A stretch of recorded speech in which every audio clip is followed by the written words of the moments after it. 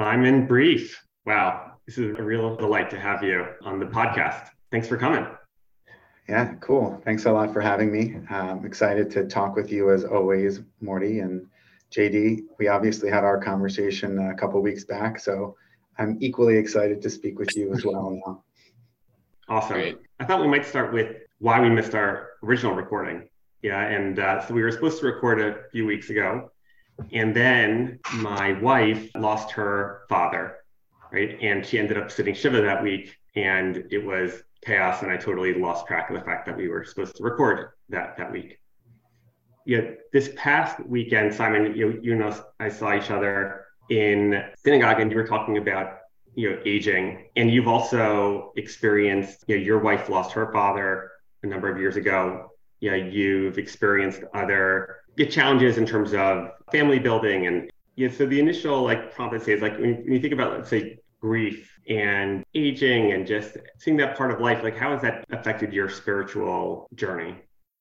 I guess if I boiled it down just to a couple of different things, I mean, for me, the grief and the aging are a little bit more separate in terms of how I would think about that. From a grief standpoint, I guess we talked a little bit about the grief that my wife felt around losing her father and having a hysterectomy, which kind of was a tremendous loss for her, and also just those two losses overlapping with one another. It was really about showing up for her every day in that grief and having the consistent compassion and presence with her so that she felt heard and felt like she could really be with that grief. And I'd say on the aging piece, and maybe there's a piece of overlap in these Venn diagrams. On the aging piece, it feels to me more like it's about acceptance. Your expectation is that you're going to feel as good or feel like you felt before. As you get older, it doesn't always work like that. And you feel that in more and more ways.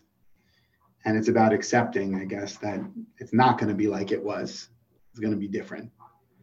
And I guess that's also kind of how you feel when you lose somebody. I can't say, like my father-in-law, even though I've lost grandparents, I was much younger.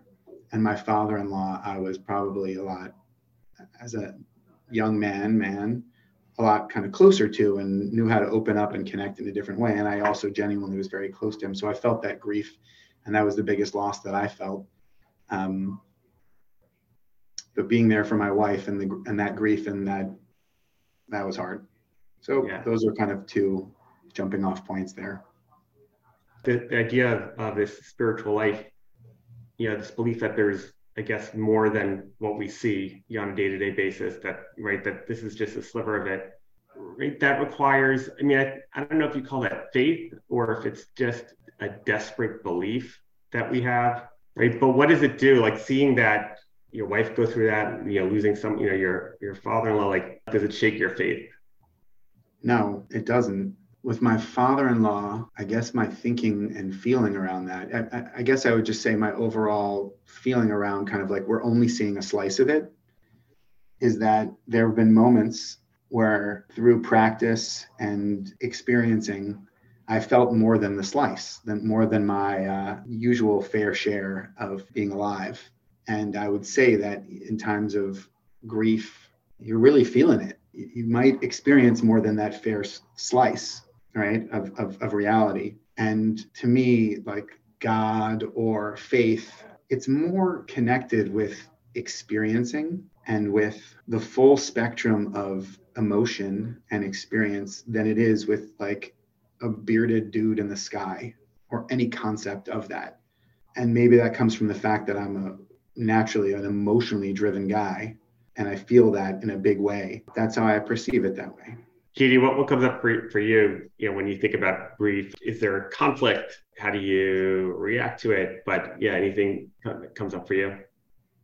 Yeah, I think grief is such an important, I don't know if I want to call it, I guess it's an emotion or experience to have or to go through. And I think something that Simon said that really resonated is this idea that it's not going to be the way it was. I think a phrase that sometimes comes to mind, I think, in various Jewish prayers that I grew up with that you guys, recognize, like the idea of Chadesh Yameinu Kekedem, like somehow getting back to this, like the glory days of old, and if things could only go back. And that feels to me, at least in my current philosophy, spirituality, life, like just an expression of a human longing that's just really out of touch with reality. To Simon's point, nothing stays the same, nothing goes back, nothing. That's just not the arrow of time, as far as we understand, goes in its directional. And this idea of grief, or sometimes of not dealing with grief, is clinging or holding on to some hope or belief or idea that, like, if we could just get back, if I could only get back, if this could be the way it was. I was listening to, I forget, some podcast about pain or chronic pain, and probably misrepresent this idea somewhat, but the idea that one of the things that comes up for people who suffer forms of chronic pain is somehow this idea that, I don't know, you hurt yourself playing sports or hiking or, who knows what. And you're just, it doesn't feel quite right. It doesn't feel the same. There's something in your lower back or in your knee that's a little off, and it drives you crazy. And it's part of it is accepting, you did something. It changed some physical form in your body, a bone, a tendon, a ligament, who knows? You go to PT, you take care of any acute issues. But the universe has changed. Your knee is now different. Your lower back is now a little bit different, and it might feel different to walk or to, play tennis or whatever it is. And I think grief can be, or feels like a right emotion for all sorts of things. Losing abilities you once had, or you remember having, losing feelings, being able to wake up in the morning maybe pain-free in your lower back. You can grieve that time. And I think if we don't allow ourselves to fully grieve whatever the loss is, whether it's of a person or an ability or etc., I think it's very hard to sort of move forward with reality or even spirituality. I think allowing ourselves to grieve feels really important, and like a practice that I am still feeling into in my own life. You said so many things there that resonated with me about pain, and I have had the back issues, and I would say what that attuned me to was, wow, I just got a newfound sense of, this was in 2017, after my father-in-law and after my wife's hysterectomy, kind of overlapping with some of that grief, but I had this back pain and I had to get a microdiscectomy. And the pain just not only made me feel gratitude for when I didn't have that pain, but also after I had this surgery and felt better, my sensitivity towards other people's pain went up so much. And I'm sure the half-life of that, it was long, but it's trailed off a bit. But that's one piece. And the other piece that you said about Chadesh Yameinu Kekedem, it's so funny the way you interpreted that, because I think that is a pretty traditional interpretation, especially when you think about the Jewish tradition. A lot of the time it's like, oh, what happened a long time ago was when we were closer to God and where it was at. But I actually choose the perspective I take on that particular line or phrase is more this idea that it's not me, the Mea Shiloach and other people, other rabbis have come up with, probably could say this way better, but it's just the idea that the moment is renewing at every moment, right? That what we're not looking for is a previous specific state of things, but it's a state of looking how we look at things, it's a particular internal state of kind of beginner's mind. My experience fairly recent, it's a little over a month now, but as far as how like the grief impacted my own spiritual experience, it was very humbling. You think, okay, I've been doing this spiritual work and I meditate and I think about how there's more than, that at our core, we're really souls. We're not, we're just wearing these like meat suits, and we're, and there's, maybe there's reincarnation, right? And then you get a call, right, at 1:30 in the morning, right, saying, right, that you just, right, that my father-in-law died. The feeling that I had was like just terror, because it's like, because if this could happen, right, to someone that you love, and you know, like the parent of your spouse, right, then it could happen to you. I mean, thank God I have my parents, but if you're lucky, one day, right, you will lose your parents, right? If that's, you know, if things go well, one day that will happen. If you're lucky, one day it will happen to your kids, right? That they'll get, you know, they'll get the call about you, right? And so part of me, like as we're, you know, we go down to the living room, it's 2 a.m. now, and we're just like, all right, let's just like sit. And my head is going all kinds of places, thinking like, what would happen if this was like my father, right? And I'm in that space, you know, and then I'm like also judging myself, which is like, you know, all that spiritual stuff, like Morty, like you're full of shit. Because when it comes down to it, like you're terrified right now. And like, and you're in your head, and you're not holding space for it. And so what I had to do then was, you know, when I recognized that, it's like, all right, let me kind of get out of my head. Let me stay in this moment, and also recognize that there's nothing I can do to fix. There's nothing to fix. It's, I think, probably, yeah, men are from Mars type of thing. Also, like, you know, men want to fix the situation.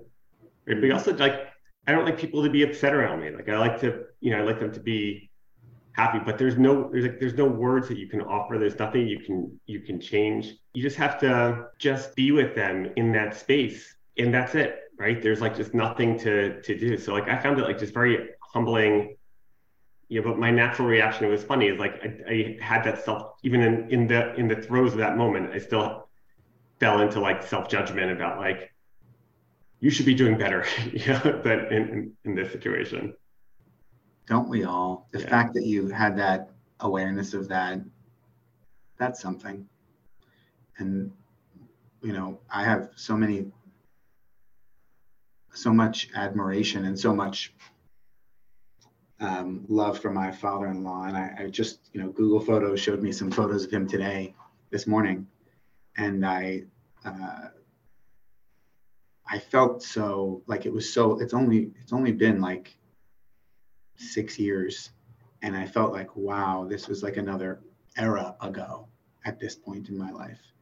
Yeah. And I don't know how you felt or how close you were with your father-in-law, Morty. And I guess because I had met my father-in-law at a very formative time in my life, and I had so much admiration for him, and he was just different than my dad, who I also have a lot of love and admiration for, but just so different, and played such a role for me in my maturation that it was a really big loss for me. And I have thought this frequently. I'm like, oh man, what would he think about X? What's going on politically? What would he think about some of the choices that my wife and I have made for our family? And in fact, I guess I can say this here. You know, I had a certain medicine experience, and it was very visual and very audible. And part of that experience was him coming, like, not him coming to me, but this medicine saying to me, like, you occupy that space, that title of like, you wear the crown in this environment with your family. You are the guy.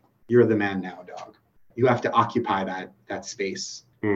It's kind of like stepping into that power, because I have and had so much respect for him.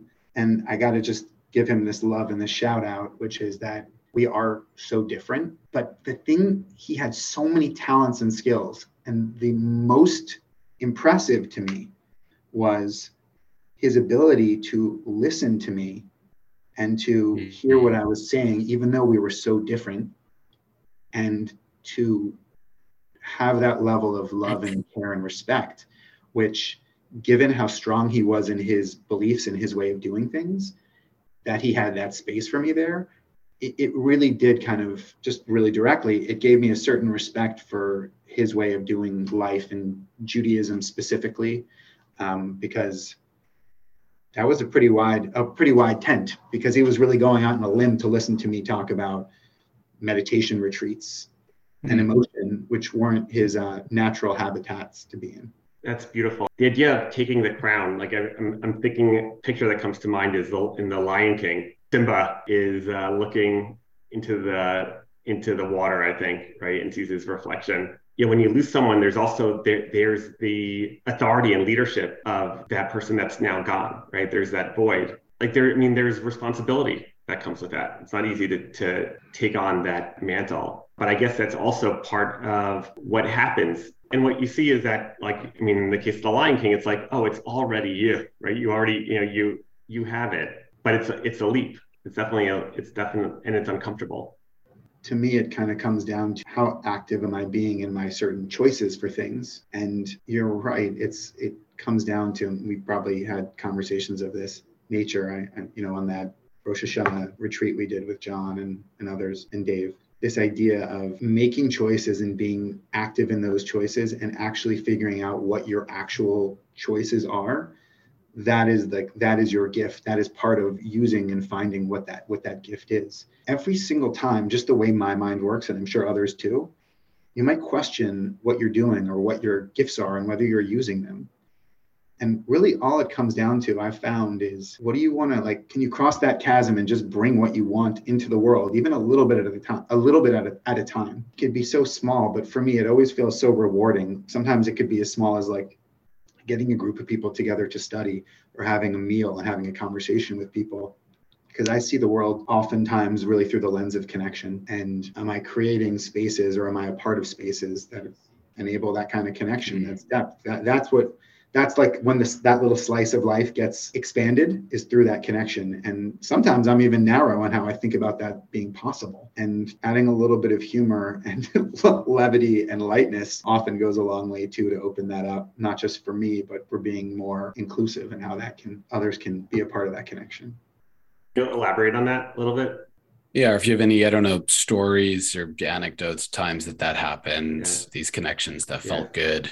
Because one of the things, so Simon, you grew up in kind of a fairly traditional Jewish background, Upper West Side, but you clearly have had a spiritual bend. And JD, I don't know if this came up in your last conversation with Simon, but Simon for many years, I don't know, you're probably not still doing it, but was running a meditation get together every week with whoever would want to show up. Which is not what you would see in a traditional modern Orthodox synagogue. Simon, I think you have been proactive in trying to create spaces of connection with others. But you can talk about that or anything else that comes to mind. That's definitely something. I guess often what it comes down to is just there's a softer place inside of each of us. It's a hard place to touch sometimes, maybe a place of the heart, just not a place that we access often, or it's not an easy place to access in society. And I enjoy going there and being there, and I feel comfortable there. And that environment, just sitting, paying attention to the breath, paying attention to the body, doing that with other people, it just created a space for people to open up and have conversation with one another and feel what they're feeling. I think it was helpful and valuable to people. It kind of petered out over some time, especially with COVID. That was a little bit sad, and I haven't really found another vehicle in the same way. But we talked about this before. I guess it's just, for me, it's about having the strength and momentum to take some risks and put yourself out there. I'd like to do that. I'd like to say I do that more, or I'd like to try and do that more. It's tough to do that. I was curious, just in hearing both of you talk about your fathers-in-law, if either or both of you had, just particular, again, anecdotes or stories or memories of times with them that felt really connected or significant, because you both sort of expressed various forms of closeness to them. And if you're open to sharing, I think in my experiences with losing people, something that comes up that sometimes feels comforting, sometimes it just feels confusing to me, is that even in the absence of their physical or embodied or live presence, there's a weird way that the love still feels like it flows, and it feels distinct from maybe just a memory or like a movie. It really feels like it's kind of a life force. And sometimes in talking and sharing about kind of lost loved ones, that feels more alive or present. I have two. The first one was we already had a pretty solid relationship, my father-in-law and I remember being in his hot tub in Boca Raton and sitting there. And I think I had probably just come back from one of these 7-day silent Jewish Buddhist silent meditation retreats. And I guess part of it is that there was a cost to going on those retreats, in that I had a young family.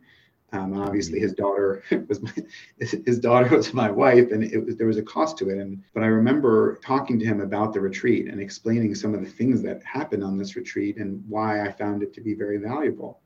And sometimes, I don't remember the exact specific practice that we were talking about, but I'll give you a kind of placeholder for that, which would be, there's this one practice where you close your eyes and you feel what are called like the 6 gates. So your 5 senses plus thinking. And you note each of those senses. And over time, you can develop a concentration and a sensitivity to this stream of experience that's coming in. And then you can, you note it, but then again, over time, you start feeling feelings in a different way. And it's almost as though it's like those feelings and those voices inside of you, you can start having like metacognition and some more separation from those. And then you can start having a conversation with them. And when you can have a conversation with those emotions and those feelings and those things that come through your senses, you can be with them and also have enough distance to talk to them. And it's like, welcome them and to say, you're here now, sadness or joy or whatever that is, I can be with you. Let's be together for a little bit.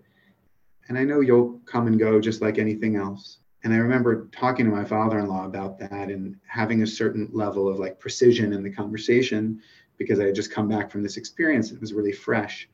And I remember exactly what my father-in-law said, which was, and this was so him, that he was listening with such care. He said, wow, I'm not sure I would want to go that deep with my emotions and what I'm feeling. Just wouldn't want to wade in those waters. I remember that because in certain ways since then, I could resonate with that too. At the time, I didn't as much, kind of like, I don't want to go there sometimes. It's hard to go there. So that's one. And to me, that I think just the way he listened, plus the way he felt about it, that's one special moment. And then the other was, as he was deteriorating at a relatively young age, I wanted to just say 2, but now all these other ones are kind of rushing back to me. But I'll go with what I had intended to share, which was when his mind was still and his body was still there, but it was going to be, he felt it would be a faster deterioration. I remember being in his kitchen in Boca and him kind of saying to me something like, I love you, like a son, like I love you.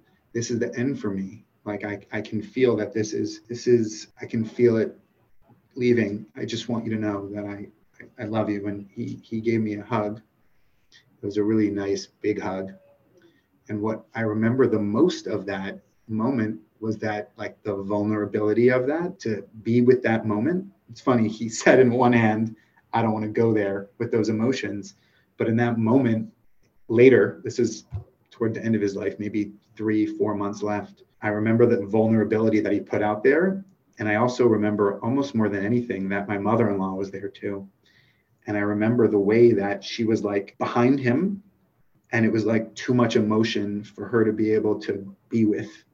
And the way that he stood there, it was like he was like taking up this amazing amount of like emotion and space, which was unusual for him to take up in that world of emotion. And the way that his presence was like protecting her from that emotion when she was standing behind him. It was like this, the level of like that slice of reality we're talking about, Morty, opened up. And I remember how powerful this all was for me, because I really loved receiving that from him. And I was going to the airport right afterward, and I was like it was like I had come back from like this crazy meditation. Like I was in this deep trance almost when I came back from it. I remember sitting in the airport waiting for the plane. And I was closing my eyes and I couldn't do anything other than meditation. Like I couldn't not do it. I was so deep in it. And I was like I sat for like an hour not moving, but in a deep meditation, just in the airport with like nothing could break that, the power of that. It was just like an incredibly powerful moment that I'll probably never forget. It was basically like, you got this. Like he didn't say the words, you wear the crown now, but he's like, I know you got this. Like whatever's coming, you got it. Thank you for sharing that. Yeah, there's an idea, I mean, maybe it's a Buddhist concept. I've certainly heard Ram Dass talk about it, that suffering is grace, where there's grace in suffering, where there can be. And it sounds like your father-in-law is someone who received that grace through it, right? I mean, not everyone does, right? You can suffer and you can be bitter and you can, but it's a magical thing when you see someone transformed, by it. And he was a great person even before, he got sick, I'm sure. But there's just, in terms of that bigger slice, right, that you can access. I think he probably surprised himself there with what he could access. And I know that he always taught me, and I miss this reminder that his presence brought, which is the number of ways you can come to presence and God or life, just because I knew how different we were, but on some plane we overlapped so much. That was a reminder to me of like what is real. I think, Tommy, maybe I told you about this, but there's a show on HBO that's on now called The Last of Us. In some ways, like a zombie apocalypse series, which is like totally not what I would ever watch. There's an episode though where there's a couple that, maybe it's episode 3 or so, but who the couple like happens to be gay, and one of the men it seems like he has Parkinson's, right, and his body is deteriorating, right, and he wakes up one day, right, and says to his partner, today's going to be my last day. He's like, what are you talking about? Like, no, it's like, no, I've had a good life. Like, this is, I'm ready for it to be over. And I said, so here's how our day is going to go. We're going to dress up really nicely. We're going to go out. We're going to enjoy, we're going to go for a walk. We're going to check out this, this store. We're going to come back. Like, we're going to get married. Like, I guess they never gotten married. And then you're going to cook me a delicious dinner, right? And then you're going to crush up a bunch of pills, and you're going to mix them in a glass of of beautiful red wine, right? And you're going to give that glass to me, right? And then we're going to go to bed, and then we'll fall asleep in each other's arms, and that's going to be it, right? And that's going to be. Then you see them going through this day, right? And there's something that's so amazing about them living a day that's just like any other day, right? It's just they're not doing anything particularly special, right? But because it's your last day, your senses become heightened. It can make me think about like, what does that last dinner feel like as you're like as you pick up the silverware, right, and cut a piece of chicken or vegetables, and you taste it. Like, what is that? Not just the taste itself, but even the awareness that you're tasting something, right? The experience of sitting. My father-in-law, his health was not great. This was unexpected, but his health was not great. He got COVID at the very beginning. COVID, and was intubated and sedated for 30 days, right? So he was in a coma for 30 days. And that was when, forget about visitors. No one knew what it was, right? And you would just try to get a nurse on the phone and just to find out no one knew what to do, right? And he came out of that, and COVID kind of just like blew everything up. Whatever ailments you had, it just exacerbated it, right? But he never complained. And always, smiled, right? And it was like just having his family and knowing that they were okay and they were happy, like that was enough, and he took joys, like, he would spend a lot of time in the pool, right? Just because it was easier to move, in the pool. But he'd, walk up to some stranger.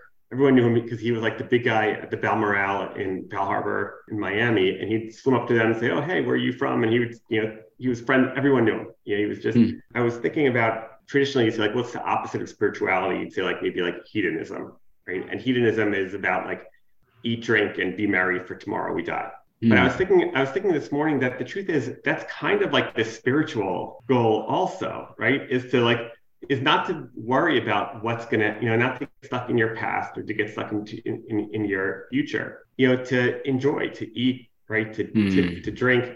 I was comparing that though to like in the Torah where it says like the achalta v'sabata v'rachta, right? That you shall eat and you shall be satisfied, you'll be sated, and then you shall bless God, right, for the source.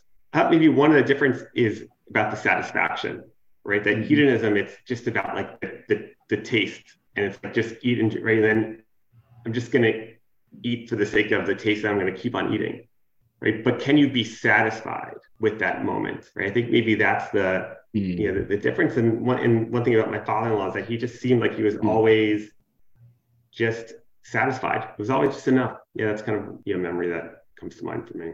That was nice. Another thing on my father-in-law that feels related to this was he had a principle of basically no expectations. That was a big principle of his. This idea that, and I'm going to interpret it in my own way, but this idea, if you don't have these expectations, you can't really be disappointed. My wife has subsequently had this conversation with some of her friends who have how is having no expectations compatible with having high standards? Because my father-in-law, he absolutely had high standards for his own behavior and, for his family. But how was high achieving, high standards of not just on paper achieving, but midot compatible with this idea of no expectations? Are you asking? I'm just putting it out there. I was hoping you had an answer to that, because that's a fun. I don't know. It's a fun question. It's like a koan. I don't really. I don't know, but Morty, I did love what you said about v'achalta v'savata u'verachta, because, hidden in that, or maybe at the on the very surface, is you can't actually feel savata, the satisfaction, without slowing down at all, and there's like an observation of the body and the self that's in that, and that it doesn't mean you have to go super deep. It just means you need to feel what's going on for you right now or in that moment. And then I've heard an interpretation that says that if you have the presence of mind and the consciousness and awareness to do that, the natural next step is the verachta, the blessing piece, to really say thank you. So if you eat and you're aware of it, you pay attention to what that does to your body, you can't help but naturally say thank you. I remember at my son Shai's bris, which is now like over 10 years ago, section of the Torah that we were reading was Kitava, which talks about when Israelites, when you finally come to the land of Israel, right, and you're going to plant produce, and you'll see the first buds, right, the first fruits that come out, right, and so there's a mitzvah called Bikurim, which is you take those first fruits and you go to Jerusalem and you put them in a basket, right? And you wave it. There is a script that you say, and you say that my father was my forefather was like a wandering Aramean. This is a language that we also use in the Seder on Passover. God promised that one day He would deliver. Abraham's children they would be servants for hundreds of years, and then they would come out, and then they would come to this land, right? And now I'm bearing testimony that God kept His promise. After that, it says "V'shtachavita," and you will bow down.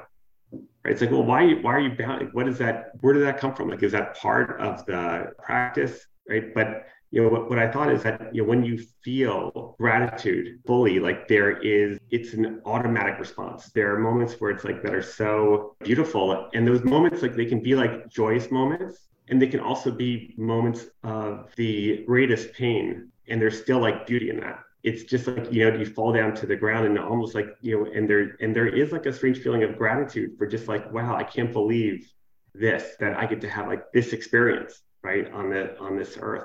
That's a good one. I had one of those a couple of weeks ago. I was on Shabbat, and there was another place I wanted to take this based on what you just said, but I have to share this, which is I was with my family in my house. For whatever reason, we were all together. It was really cold out, and we were all together on Shabbos. And I don't know, I had felt a little bit like I had needed a break. I was with the kids. It was just me and my two older kids, Cooper and Coco, who were 7 and 9. We were playing a game with dice, and then it kind of devolved into us throwing the dice in up in the air and catching it in the cup that we were using to play with the dice. And I had felt a little distance from them and a little distance from myself. And then there was a couple minutes where we were having so much fun together. And I was not seeing them as the kids that I need to go to school and do the homework and do all the stuff, seeing them for who they were. And we were all just playing and just seeing them in a different way. At some point, I went to find my wife because I wanted her to be involved in what we were doing. And she was with my littlest guy, like, because he needed a nap. But I went upstairs and I was just like lost it when I was away from the kids, and I was feeling it bubbling up in me. But I just started like fell to the floor and was like crying. And this happens every once in a while. And I was like, wow, I felt that I've gotten what I really have been looking for. Like I just recognized it. You know what I mean? Like I've said this in other contexts, Morty. I said this on one of our Torah Face gatherings, but like if me 20 years ago was looking at today and like what my life looks like today, me 20 years ago would have been like, how do I get that? How did you do it? It just felt so good in that moment to just be like, thank you. It just fell to the ground with a big thank you and some tears. And that was awesome. Yeah. And it's hard not to hold on to that.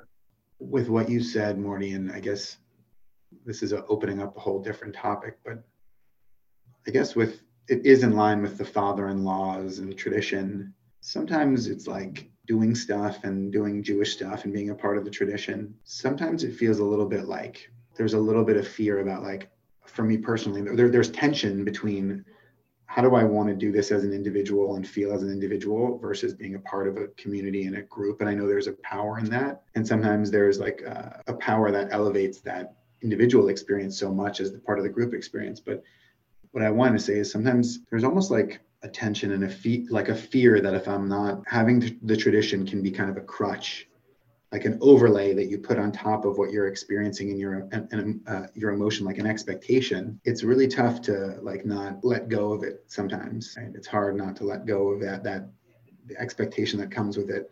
And now I almost feel like, is there still choice in this? Is that tradition so weaved inside of me now and so much a part of how I'm doing things that the choice is gone about how to do certain things and how to feel and how to experience? And there's some fear in there. It's actually, it's funny, towards the end of the Torah. So like one of Moses', I think, final speeches where he says, or God is saying, like, here, I've given you two options. Like, here's life and goodness, right? And here's death and evil. Uvacharta b'chaim, right? And choose life. I don't know why I came to you before, but I wrote down that the first thing of that is choose. And it's like, you need to have, it's supposed to be a choice. If you're doing something because it's just automatic and that's like what you were just taught that, like, that's what you do, right? I think we do have to be sensitive to that.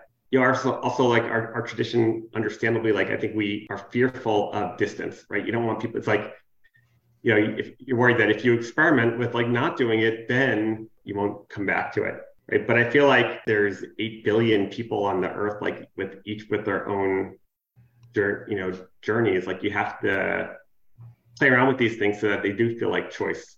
That's a really good point. I forgot who said this. It was a friend recently. I think it applies here. It's about, he said, I love my wife and I choose to love my wife every day. Related but separate statements. Yeah. Well, we're getting to the bottom of the hour. JD, anything you'd want to take us home with to close? Well, just that the phrase of V'achalta v'savata uve'rachta, and you've eaten and you have been satisfied and you have blessed. My great uncle, my grandfather's younger brother, they're Holocaust survivors, and he would share this just in the spirit of grief and confronting things. This anecdote comes to mind. He would tell us before, during, after benching, after this grace after meals phrase of prayer, that there were many moments during the war and even after the war in the DP camps where, of course, they didn't have very much to eat at all. And so during benching, and I'll say this and then I'll explain it, but they would, for those of you who can't see the visual, but they would say v'achalta v'savata uve'rachta, and so they would say, and we ate, and while they were saying we were satisfied, they would be shaking their heads because they were quite literally starving, and then sort of shrug when it came to ve'rachta, and they would bless anyway. Because yes, they were starving. They'd been through unspeakable grief and tragedy and loss. And they were around to say it. So, there was something there in that blessing anyway, even in feeling deeply dissatisfied. And I just always felt that was such a difficult and delicate paradox to hold. Yeah, beautiful. Beautiful. All right, Simon, thank you so much. Anything you want, any final words of wisdom you want to share with us, with the audience? I just want to say thanks for having me on, and thanks for this conversation. Very refreshing to have this in the middle of a work day. So it is, right? Yeah, likewise. Thank you, guys. All right. Thank you both. Thank you, gentlemen. Choose life. L'chaim. L'chaim.